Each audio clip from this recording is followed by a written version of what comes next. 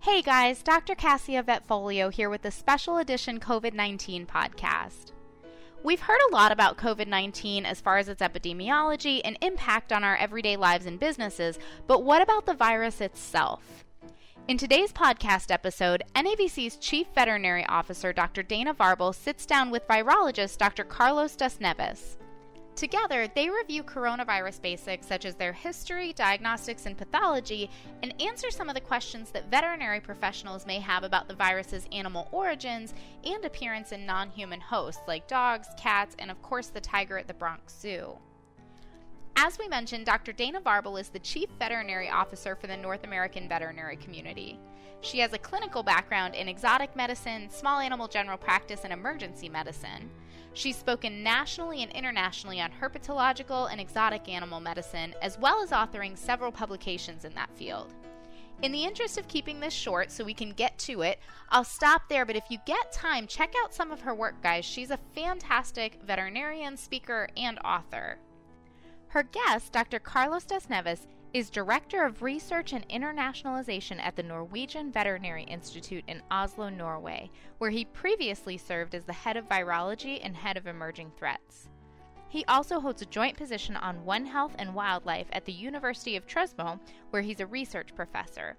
Although his current focus is on topics related to One Health and emerging threats, particularly viral zoonoses and antimicrobial resistance, he has extensive experience in the field of virology and wildlife species. In 2013, he was recognized as a specialist by the European College of Zoological Medicine in the area of wildlife population health, and in 2014, he was appointed to the Norwegian Scientific Committee for Food Safety as an expert in animal welfare and health. He's currently the president of the Wildlife Disease Association and specialty chair of wildlife population health for the European College of Zoological Medicine. So, as you can tell, two very accomplished people discussing everything you want to know about coronaviruses and how the current coronavirus outbreak relates to us as veterinarians. I'll go ahead and turn it over to them. Welcome, everyone. Today we're here to give veterinary professionals a chance to review coronavirus basics, because a lot of the information that's being sent out right now, very appropriately, is directed towards lay people. And for those of us with a background in science, a lot of questions have arisen, and I am here today to talk with Dr. Gonçalo das Neves, the Director for Research and Internationalization at the Norwegian Veterinary Institute, about some of the questions with this coronavirus. He's also president of the Wildlife Disease Association. Thanks for joining us today, Carlos. Thank you very much, Dan. It's a pleasure to be here. Great. We're here today to talk about SARS-CoV-2 specifically and how it has appeared in animals, and help answer some questions that veterinarians may have about those animals that have tested positive. The big question out there, and what we heard on social media, is many veterinarians want to know what is really going on. We're here to get to the bottom of what we know now, but as Carlos is going to make it clear to us, we don't know everything yet. So we know coronaviruses are quite common in animals, and most veterinarians are familiar with enteric and respiratory coronaviruses in dogs, cattle, and especially feline coronavirus, which of course causes feline infectious peritonitis. Dr. das Neves, can you remind us what the important aspects of coronaviruses as a group are? Yeah, I can definitely try to quickly go through. I mean, I'm a virologist, so I think viruses are always interesting, but without going too in details. Coronaviruses are a very large family of RNA viruses, so they do not have DNA, they have RNA as their genetic material.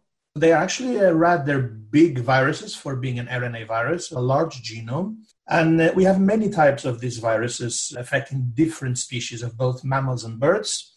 They are usually divided into four big, so if you go into the taxonomy of this virus, they are divided into four large subfamilies, so alpha, beta, delta, and gamma. And within these groups, we have many viruses which are most certainly familiar to a lot of the veterinarians. You have just mentioned very correctly infectious peritonitis in cats.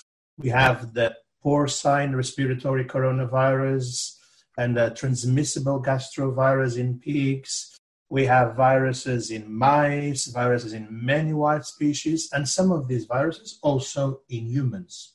So they've been around for many, many years, and we are very familiar with them. Usually they've been related to two types of symptoms or of diseases, either respiratory diseases with a focus on respiratory symptoms, or those with a more of an enteric side. They are, of course, outliers. There are those that provoke symptoms in both respiratory and enteric, so it's a big variety. A little perhaps more on this virus is that usually they are well adjusted to the species they have, but as I suppose it will come out later today in our discussion, it is not always the case. So this is perhaps the most relevant here to start with about the background of this RNA virus. Yeah, one question I had, a follow-up question to that. Sometimes, certain viruses last an extremely long time in the environment. The one that comes to mind as a small animal veterinary to me is parvovirus, which can last a very long time in the environment. Coronaviruses are enveloped, which makes them not as stable, correct? Yeah, that is correct. So this virus has an envelope, so a layer around its nucleus, its capsid, usually with proteins. It's the case actually of this virus is that it has spike proteins all over its surface. That's what gives it a sort of a crown look. That's where corona from the Latin comes. Envelope viruses, because of this protein outer layer, traditionally are a little more challenged to survive in the environment due to changes in humidity, changes in temperature, and so on. The coronavirus is a very big family, so there are differences for how long these viruses last. But what studies are showing here now, at least for SARS, is that it is for COVID-19, which is not the most common, people will be known more of the disease, but SARS-CoV-2, what we are seeing is that it's very closely to SARS-CoV-1. So it will not last for months like some other viruses. I think a good example in Europe is African swine fever virus. This is a virus in pigs that can last for months out in the environment, months and months. That's not the case of corona. It will last for a few days. Some people now say up to 7-8 days, depending on the surfaces, but they will survive in the environment. Okay, that's great to know. So now we'll talk specifically. SARS-CoV-2 is a novel coronavirus, and the disease it causes is COVID-19. This virus shares some similarities to other recent diseases, such as SARS and MERS. What do we know about this virus and its origins? So, that is the question, perhaps. A lot of researchers that are not focused on the human disease, of course, those have a very clear focus on disease and treatment. All of us, veterinarians, wildlife researchers, are engaging full-heartedly on where does it come from. And there's a lot of studies already been published in the last few months, and we have now, thanks to technology, been able to fully sequence this new virus, this SARS-CoV-2. And the name itself gives you an idea of where it comes and what is related to it. It's the number 2, which means that we have seen a virus very similar to this one. And that was SARS-1 more than 15 years ago in 2003. That virus came out of the bats. And we know that there's a lot of studies that shown that this was a bat virus that has changed a little. And it's important to know that viruses, actually like other types of pathogens, bacteria, as they are transmitted back and forth inside a species or sometimes between species, this virus can mutate. And we know that RNA viruses tend to mutate a little quicker than DNA. So every time they are circulating, they are changing themselves a little. Sometimes they become more pathogenic, less pathogenic. Sometimes they change species. So that's what happened in 2003. And what we are seeing now with the sequences we have for the new SARS coronavirus 2 causing COVID is that this virus most likely at some point in time was a bat virus that has changed enough to take this jump to humans. There is a big discussion if it has jumped directly or if there are other animal species in the story. But some of the studies say that this virus is more or less 86%, 87% similar to the one we had 16 years ago. And you mentioned MERS. It's another coronavirus. This one has been affecting a lot. The Middle East region, Saudi Arabia was a big focus. Again, a virus that seems to have a bat origin. In this case, there's been a lot of discussion that the camelids have been another species that is included in the story. It is a little less similar to the one causing COVID on its 70%. But they are different enough for the researchers to say that it is not the same virus that was there in 2003. This is something totally new. And that is why we call it CoV-2. Okay. So we think most likely that the intermediate host of this virus is it sounds like very unknown at this time, correct? There has been a lot of speculations throughout the last few weeks and months. I mean, we started, for those that have been following this story, we started with snakes. We moved to pangolins. Then from pangolins, some people moved back to the bats directly. Now, as we go deeper in the study, not just of the genome, but of the proteins and the receptors, some people say that, no, the pangolin might not be close enough to be the one. So we truly don't know. Some people will say that the time of the year was not the most propitious time for a lot of interactions between bats and humans. That time of the year, the bats might be in hibernation. People are not in the caves. So a lot of people still believe there is a middle species. I remind our listeners that in 2003, we did this investigation work as well. And then it was the civet cat that came out to be the most relevant species throughout which the virus has passed before reaching humans. So that work is still being done, and it's open to a lot of speculations. It's good to know that we don't fully understand that, but that there's a lot of research going on. It'd be interesting what arises from that. Absolutely. So from your perspective as a virologist, is there anything about this virus and the disease that it causes that surprises you? I should have a disclaimer and say that I'm not a corona specialist. So I should be a little careful so that my corona specialist colleagues don't feel overstepped. One thing is very important is that we are seeing the same type of pathology as we experienced with SARS-1 as well, 15 years ago. So in terms of how it affects the lungs, the respiratory tract, where you find. But there are a few differences, which explains exactly why it is, in fact, so different in terms of consequences than we had 17 years ago. And perhaps the two most striking difference for me is that, number one, we are observing a lot more, or studies are showing a lot more viral load, so a lot of more viral particles on the nasal cavities, on the upper respiratory tract of humans, which of course means it's easier to sneeze them out. If it was a deeper, a lower respiratory tract, more strong accumulation in the lungs, then it would perhaps be less chances for the virus to be expelled out of the body.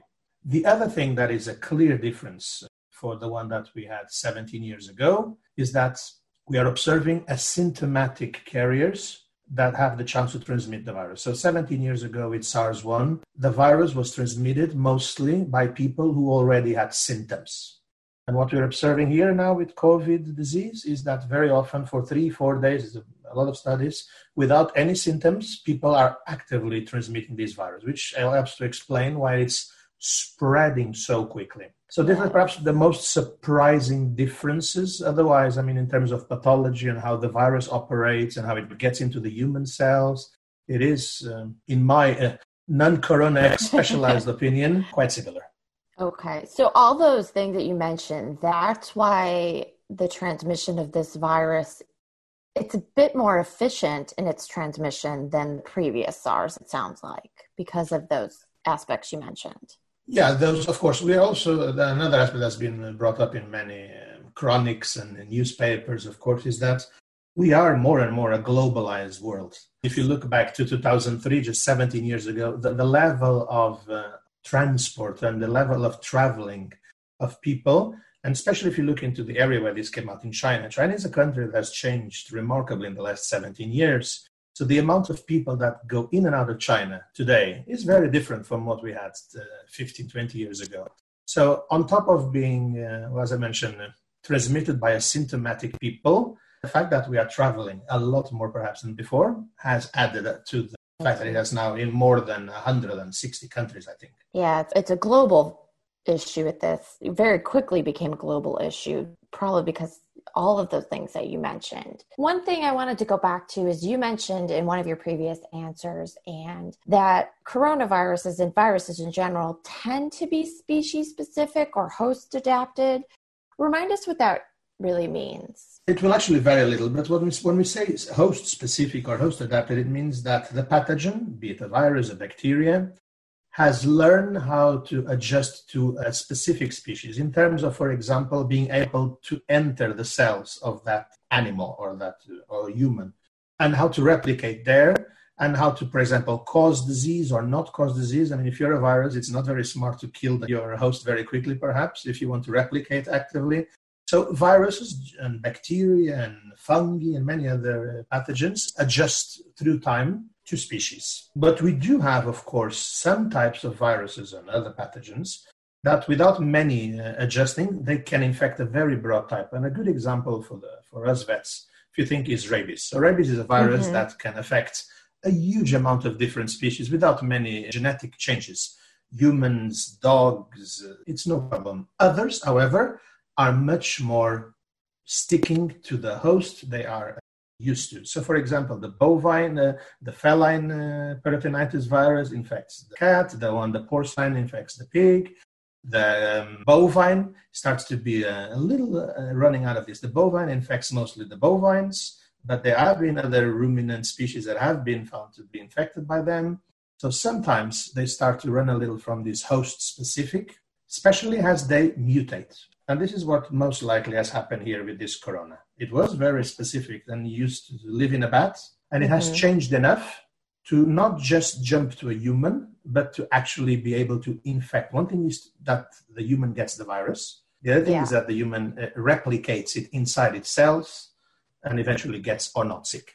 Yeah, so jumping off of that, we know that that's a great point. This is a human-adapted virus from what we've seen at this point. But we have had several animals, 2 cats, 2 dogs, and a tiger test positive for this virus. So we've also had a number of research that's coming out, usually as preprint manuscripts, with various species being susceptible to this virus. So let's dive into that a little bit more. Maybe the easiest thing is to start with the 2 of the dogs and 1 of the cats that tested positive were from Hong Kong, where they're doing a lot of testing, and they're also testing pets in households with people that have been confirmed to have COVID-19. So those tests, the 2 dogs and cat from Hong Kong, were positive on real-time PCR from nasal and oral swabs. I believe the cat also had a fecal swab test positive.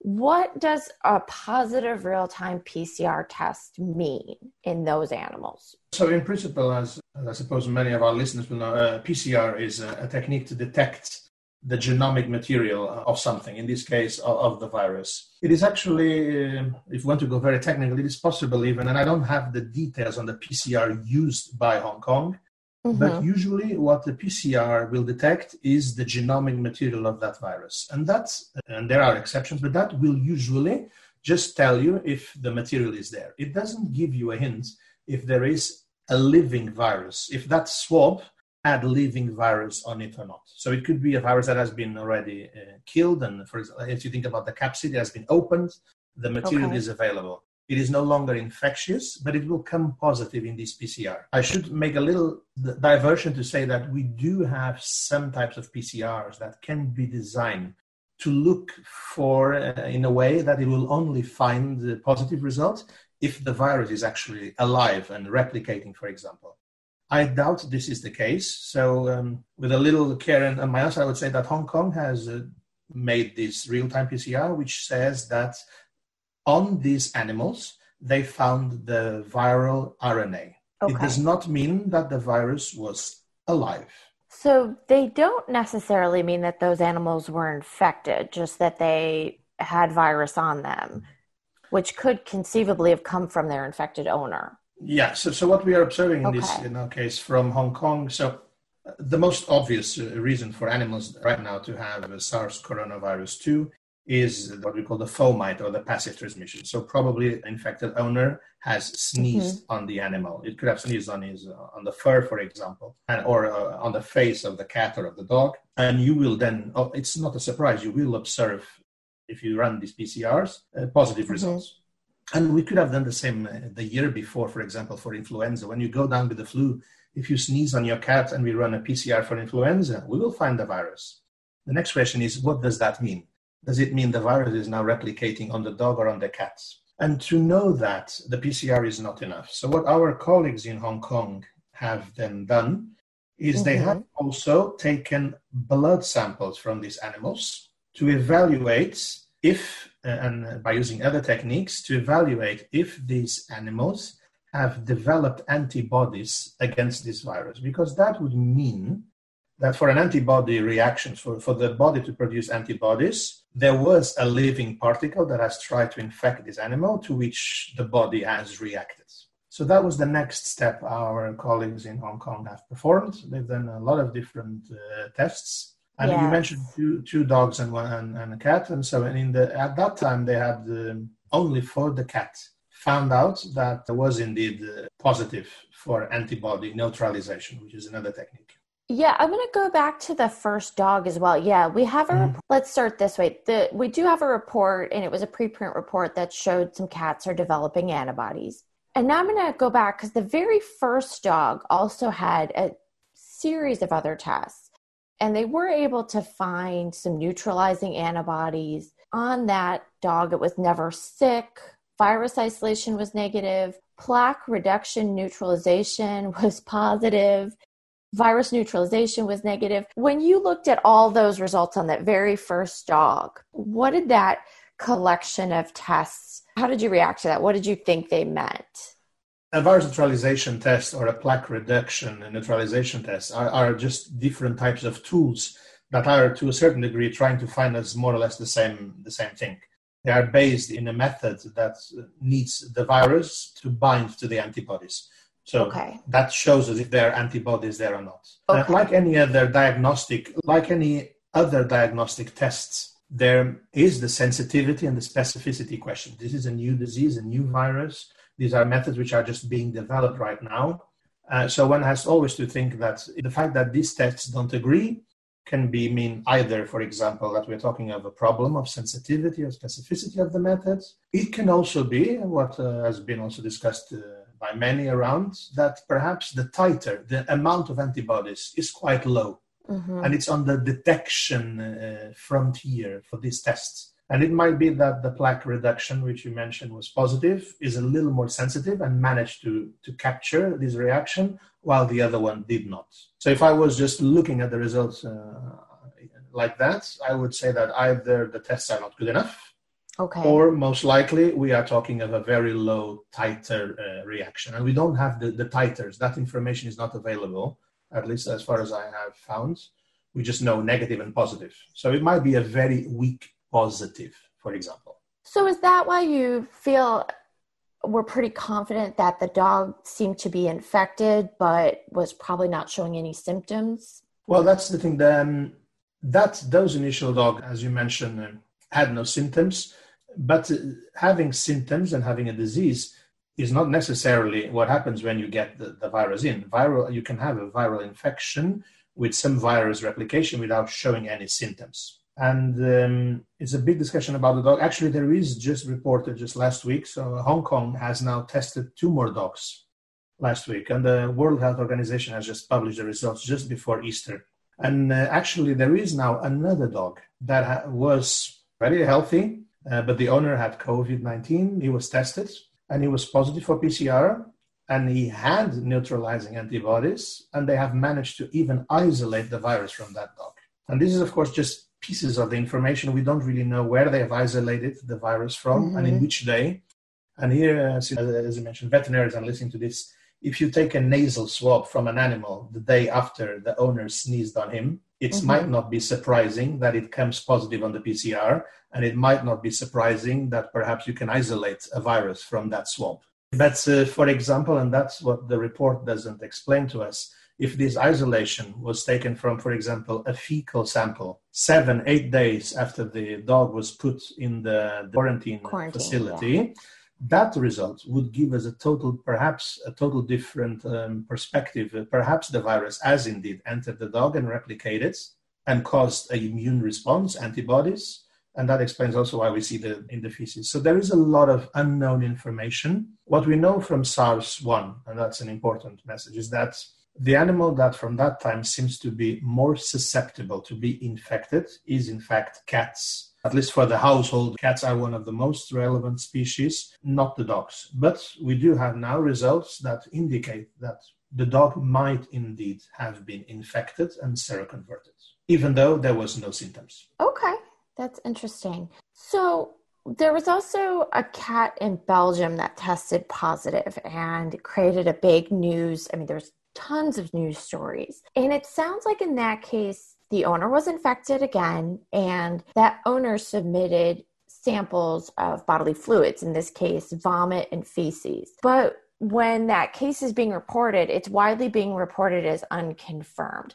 Help us understand why that was the case. So correctly, as you mentioned, there is still a lot of information about that case that is not yet totally known. And our Belgian colleagues, as far as I understand, are preparing also a publication.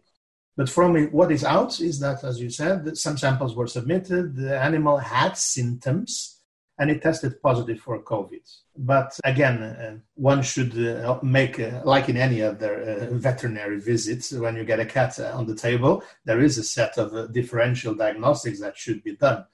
So that would be the first question. Even if the cat indeed had COVID, and it might be that the owner sneezed on the cat and the cat had COVID, he might also have many other viruses or bacteria or other things that could have caused those symptoms. There is no information about any differential tests or any other analysis having been done on these animals. As you mentioned as well, the samples were submitted, as far as I know, by the owner. Could there have been a contamination of these samples by the owner? You know, the virus survives also on the hands of the owner, might be spread all over the house. So because of these two elements are not totally understood, a lot of people have read with a little, let's be careful in associating those symptoms to the positive result. Okay. What other tests, if you had your wish and you told them you wanted another test run on that cat to help us try and figure out what's going on, like what other tests would help tell us a little bit more about that case?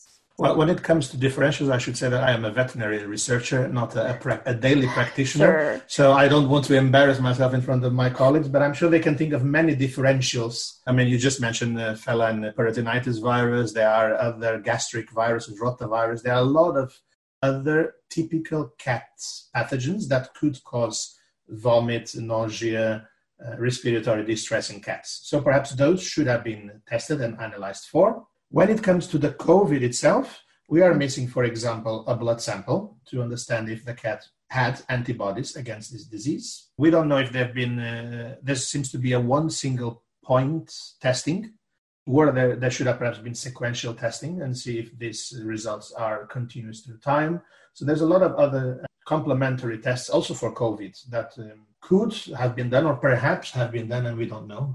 We need that clarified before we can actually say that virus has caused that disease.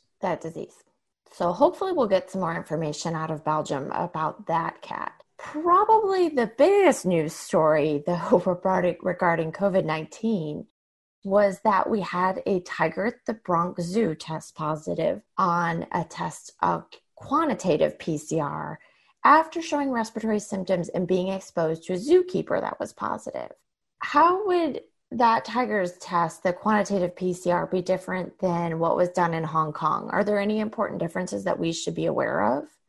No, as I said, we don't have all the information on the exact methodology followed. But when you say a real-time PCR or a reverse transcript test, which is what it means, RT is reverse, it's because it's an RNA virus. And the quantitative, you might have actually a RT quantitative PCR as well. So they might have actually done the same type of tests. Here, the detail is one of them allows some type of quantification of how much virus might be on the positive results, while a more traditional PCR will just tell you positive or negative. So, but we don't, at least I don't have information on quantification for these, for either or of these PCRs. So it is possible if you have the results to see how strong the result is, and that strength might give you an idea of how much virus was likely on that sample. So to try to put it very quickly. We don't know that, but presuming that the test is more or less the same, what they show is exactly they tested positive for the presence of viral RNA, without that saying if the virus is alive or not. Once we get those details, as you mentioned, of the quantitative, if you have a very, very strong, for example, reaction, that might lead us to consider that so much virus is a little strange that it's all dead virus just from being sneezed upon. Perhaps there has been some replication here. We don't know. Yeah. Now, the fact that that cat and other cats around it were showing respiratory symptoms, does that change our interpretation of the test at all? I mean, both for the Bronx Zoo, for the tiger, which sometimes at least lay people forget it's a tiger, but that's just a big cat. Both those ones, and I suppose we can talk a little about the experimental infection in cats in China as well. They are showing we are observing some evidence that cats may indeed, related to corona, have some symptoms. At least that's what the experiment in China has tried to show. But from the information I have available, we cannot conclusively link the positive result in Belgium or at the Bronx Zoo with the clinical symptoms that were observed. At least not with the information that is out and available. And even in the Bronx, we now presume that the zookeeper might have infected them. One of them, you have to remember, one single of them has been tested and had symptoms. Whether those symptoms are COVID related or whether the other tigers that had symptoms but no test are COVID infected, we simply don't know. We don't know it yet. We're going to have to follow up with that case as well. It sounds like for antibodies and other testing, similar to what you mentioned, the cat in Belgium, to really understand the implications of those tests and what's happening with those cats. One question that came in from our community was that, especially related to the tiger, is how specific is the COVID testing? Could the positive results on the tiger and perhaps on these other animals be a cross-reaction with other coronaviruses? Again, I don't know exactly the type of... So when you do a PCR, you need to have something called a probe and some primers usually. And the primers is a sequence, a genetic sequence that guides the PCR to find the right sequence on the sample. These are extremely specific to the viruses. So I would very strongly doubt, and a lot of studies have shown that, for example, I've been asked, could this be a cross-reaction with feline infectious peritonitis? Hardly. These tests are being developed to be very, very specific to the SARS coronavirus 2. What we are also observing is even that virus, as it spreads throughout the planet, is changing a little. So we start to see some strain variations between US and Europe and Asia and Africa. And it might be needed that sometimes that PCR might need to be adjusted a little so that we don't run the risk that it does no longer catch the newest strain. But if it is positive for SARS coronavirus 2, I strongly believe that it has indeed found SARS coronavirus 2. So it's not finding a different coronavirus. No, okay. Hardly. I would hardly think so, yeah. So you mentioned, and we're going to go back to, you mentioned that we've got a couple of research manuscripts that are out that are showing experimental infection. You mentioned cats. I think there's some that are also on ferrets and some concern about great apes. With experimental infections, explain maybe how that's a little bit different than natural infection. So as you mentioned, there are now starting some studies on looking to the susceptibility of this virus in different species. Right now we have some studies carried out of Germany on, for example, poultry and pigs. And in China, there was a study, as you mentioned, in cats, ferrets, and dogs, and a few other small animals. Of course, in an experimental infection, what we have is animals that are administered directly a viral load, a quantifiable viral load, bigger or smaller, of course, that can be a part of the experiment. And then very usually they are followed, they are confined in one single space, they are followed. You might have cohabitants, which are negative, but in a very tight, close contact with the other animal. So you start to see here that this is not the typical scenario that you will find at home. Even a COVID positive patient is not constantly sneezing on top of his cat 5 centimeters apart. So these, of course, experiments, they are valuable to allow us to understand mechanisms and susceptibility. So if the virus enters the cell, that is relevant information. And an experimental infection can help us to understand, yes, this virus has the possibility to enter the cat's cell, for example. That the study is relevant for. But the study cannot prove that this would actually happen usually, because you might be that you need so much virus exposure for this to happen that it is unlikely to happen on a natural condition. So we need to understand that they bring us good information, but not all the information. That makes sense. So it really has to do with how much virus they were exposed to in an experimental situation. It has to do with the amount of virus, how they were kept, the conditions of the cats. You can imagine some virus, for example, is to give some viruses are very susceptible, the infection is very susceptible to stress, for example. Stress, for example, if you think about herpes, which is an easy example, herpes will pop out when people stress or when animals stress. So if you have a viral infection that is stress-related, a cat closed in a small cage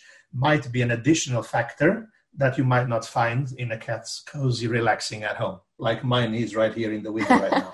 All these things need to be thought when we interpret results. Very important points to consider, especially as these new studies come out. Related to especially cats getting it, but dogs as well. As most of our veterinarians are still working across the world, veterinarians are considered essential services, and they're dealing with companion animals, dogs and cats, exotic pets, and our food-producing animals. One of the questions that has really arisen, and it's a safety issue, and I think this is going to be one of these questions where you're going to have to help us understand a little bit. We understand that the main mode of transmission is from human to human. We understand that fomite transition is possible.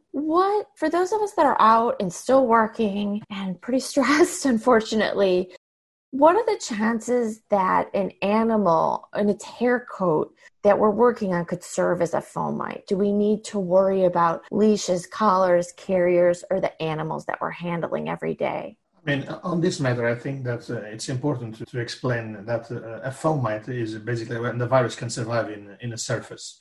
Yes. Here we're just calling the fur a surface. It could be the kitchen table, the TV, the cell phone. Mm-hmm. In this matter, the advice that I would give to my colleagues, as well as I give to the entire population, is what the most important for us to do is to keep good hygiene measures. So as we wash our hands, we keep good between human social distance. But when we handle these animals or we handle these inert surfaces, is to keep good hygiene, cleaning your hands, avoiding exposure additionally. But there is, as of today, and this is also, of course, one thing is, as of today, I mean regarding COVID, but also based on what we know from SARS-1, there are no documented cases or suspicions of an animal transmitting the virus back to a human. And this is the same thing when, in the household, there's been this question very often, can you have sneezed on a cat and then someone that goes and touches the cat get infected? I mean, here we're almost running into the experimental infection trial. I mean, I presume that if you sneeze immediately on the surface and then you go with your hand and you try to collect everything, you lick it, but are we really trying to be too crazy?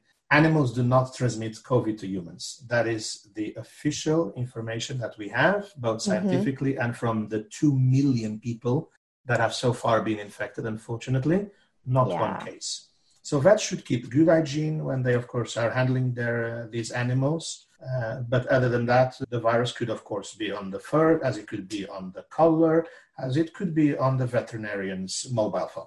Sure. So one thing I want to go back to, because I found that really interesting in doing my own research in preparation for this, is that we know with the first SARS, again, not quite 20 years ago, back in the early 2000s, we know that there were definitely cats that had developed antibodies to that, but there was no documented cases of cats giving that virus to humans, correct?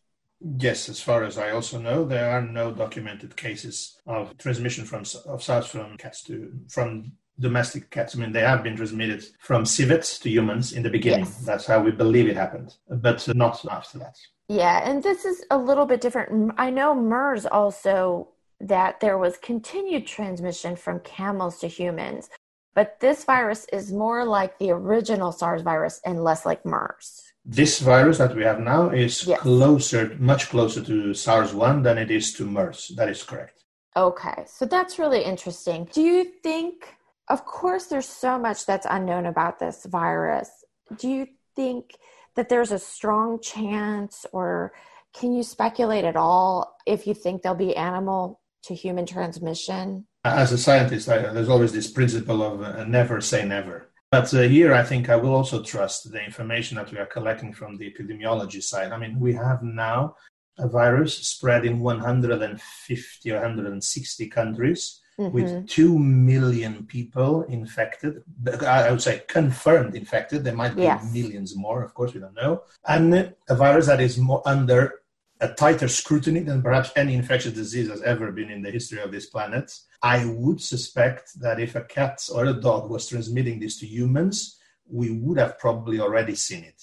Yeah. That has, of course, and now being the scientists, virus change. So at which point could the virus become more pathogenic and the cat will finally have a chance to transmit it to the humans? It could be the same way. It just goes the other way around. It becomes less pathogenic.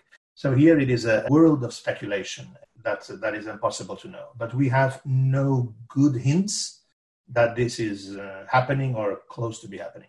Not right now.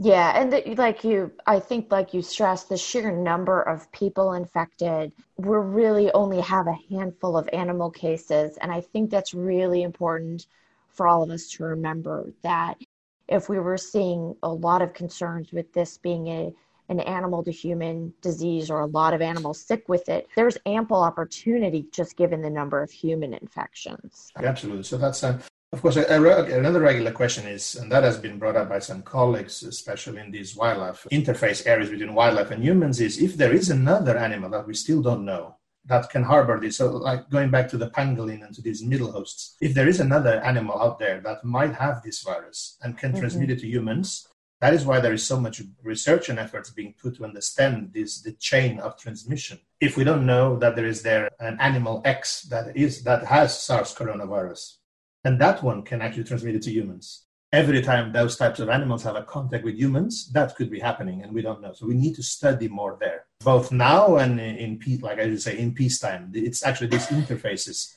that we should have more knowledge about. But for the home cat and the home dog, I would say that we would be noticing if it was happening. One of the terms that I want to briefly discuss is, do we think that the handful of animals that have gotten it, the tigers, the dogs, the cats, do we want to basically consider them dead-end hosts at this time?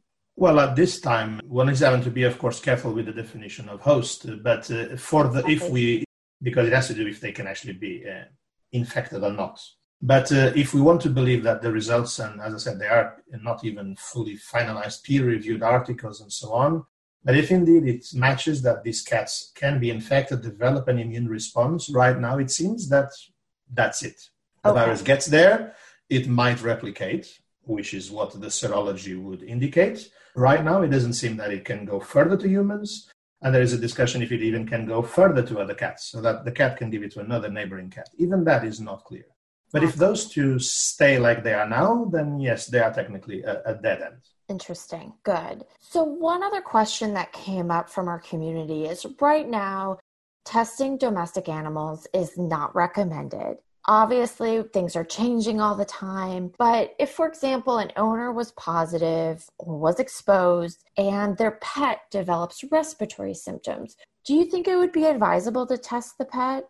Other than, I know we're trying to conserve testing supplies for humans, is there reasons we should be testing, or is there reasons we should not be testing animals? You mentioned, you brought a very good question, also with some very good excuses why not to do it. And the OIE, the World Animal Organization, has come out as well. That's one thing is the value of testing. The other thing is, what does that test give you as an information? For the sake of testing for being positive, by PCR, for example, which is now the most available commercial test, it won't tell you actually much more than that there is viral RNA in that animal. You will not be able to confirm that the symptoms you see in the cat are related to that. You can now, of course, then go and try to do serology and so on, but we are not there yet to be able to link viral presence to symptoms developed. So what the OIE is saying right now, and I would strongly support, is that this is, as you mentioned, a situation where we have shortage of reagents, shortage of staff, and we should focus our energy and our efforts to try to fight this disease and to stop the transmission where it exists, and that is human to human. I would say that cats that have symptoms, even in COVID houses, most vets would probably look first to other differentials, other causes of disease for those cats. It is not very different from if you think, if last year I had influenza and I took my cat with respiratory problems to the vet office will not immediately ask to test the cat for human influenza, because there is not a really good chance. There's not a very good chance that human influenza is causing these symptoms in cats. Despite some initial studies, there is not much evidence that COVID can cause these symptoms in cats either. We need to be a little careful. So I would say, first and foremost, do the other traditional differentials and look for other causes. To conclude, OIE has opened up for something they called national organizations can do a risk assessment if there is any point and added value to exactly, as you mentioned, in COVID-positive households where animals are showing symptoms, if there is an added value to do those testings.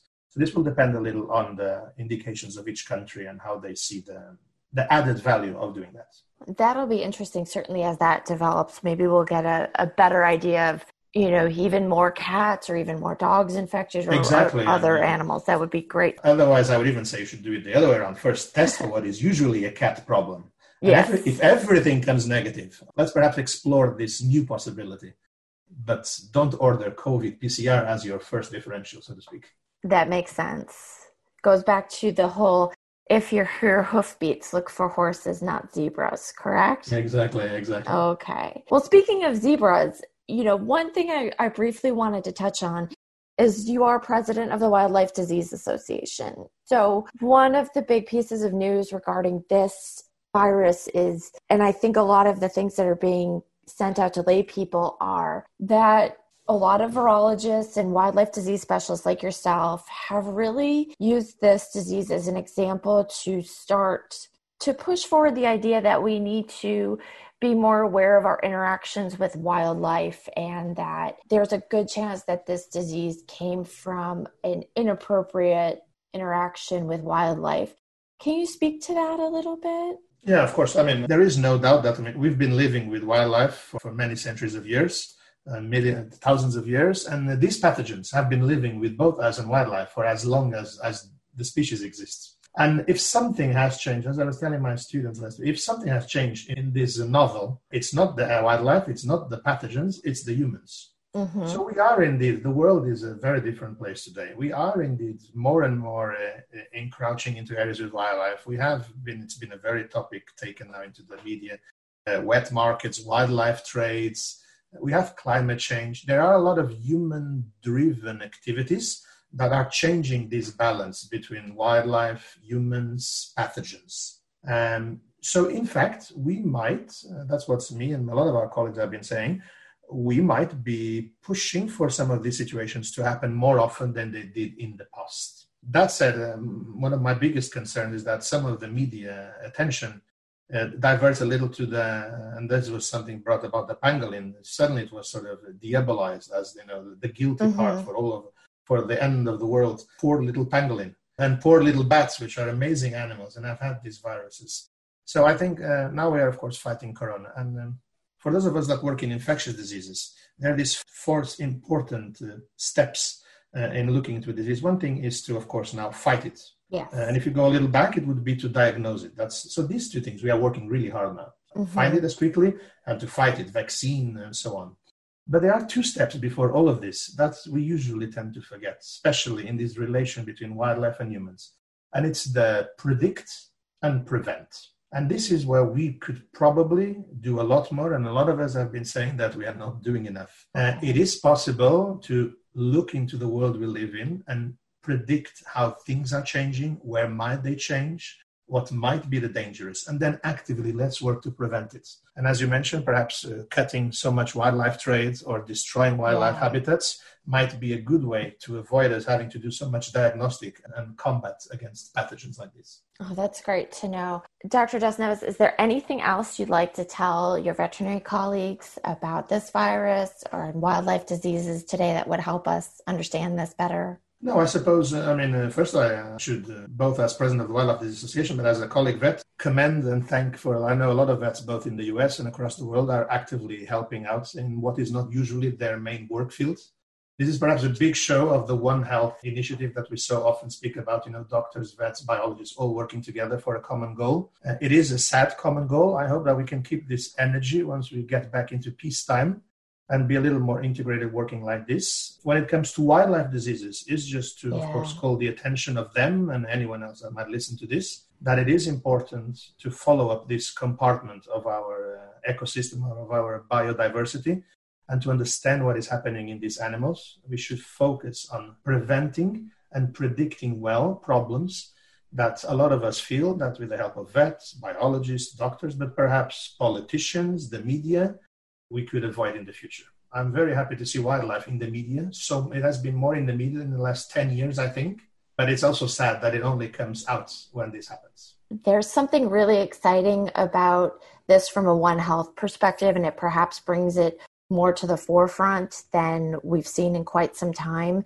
But the circumstances are unfortunate, and I agree. I hope that we can look as scientists with human physicians and disease prevention folks and biologists and conservationists at how we're interacting with wildlife, with the environment in the future to help prevent things like this from ever happening again. Dr. Das Neves, thank you so much. This was exactly what we wanted to share with our colleagues today. I appreciate it. Thank you very much for the invitation. And well, as we say now these days, stay safe. All right, guys, I hope you enjoyed that special edition podcast and took away some valuable information. I want to say a special thank you to Dr. Dana Varble and Dr. Carlos Das Neves, as well as the NAVC team for helping to facilitate this fantastic talk. If you'd like to find out more about this and other exciting podcasts, click on the Education tab on Vetfolio's portal. As always, we love to hear your input on this session, as well as ideas for topics you'd like to hear from us in the future. Feel free to reach out to me at dvm@vetfolio.com. You can also visit my Facebook page at Dr. Cassie DVM, and you can find me on LinkedIn. And remember, if one animal is better off because of you today, it's a great day.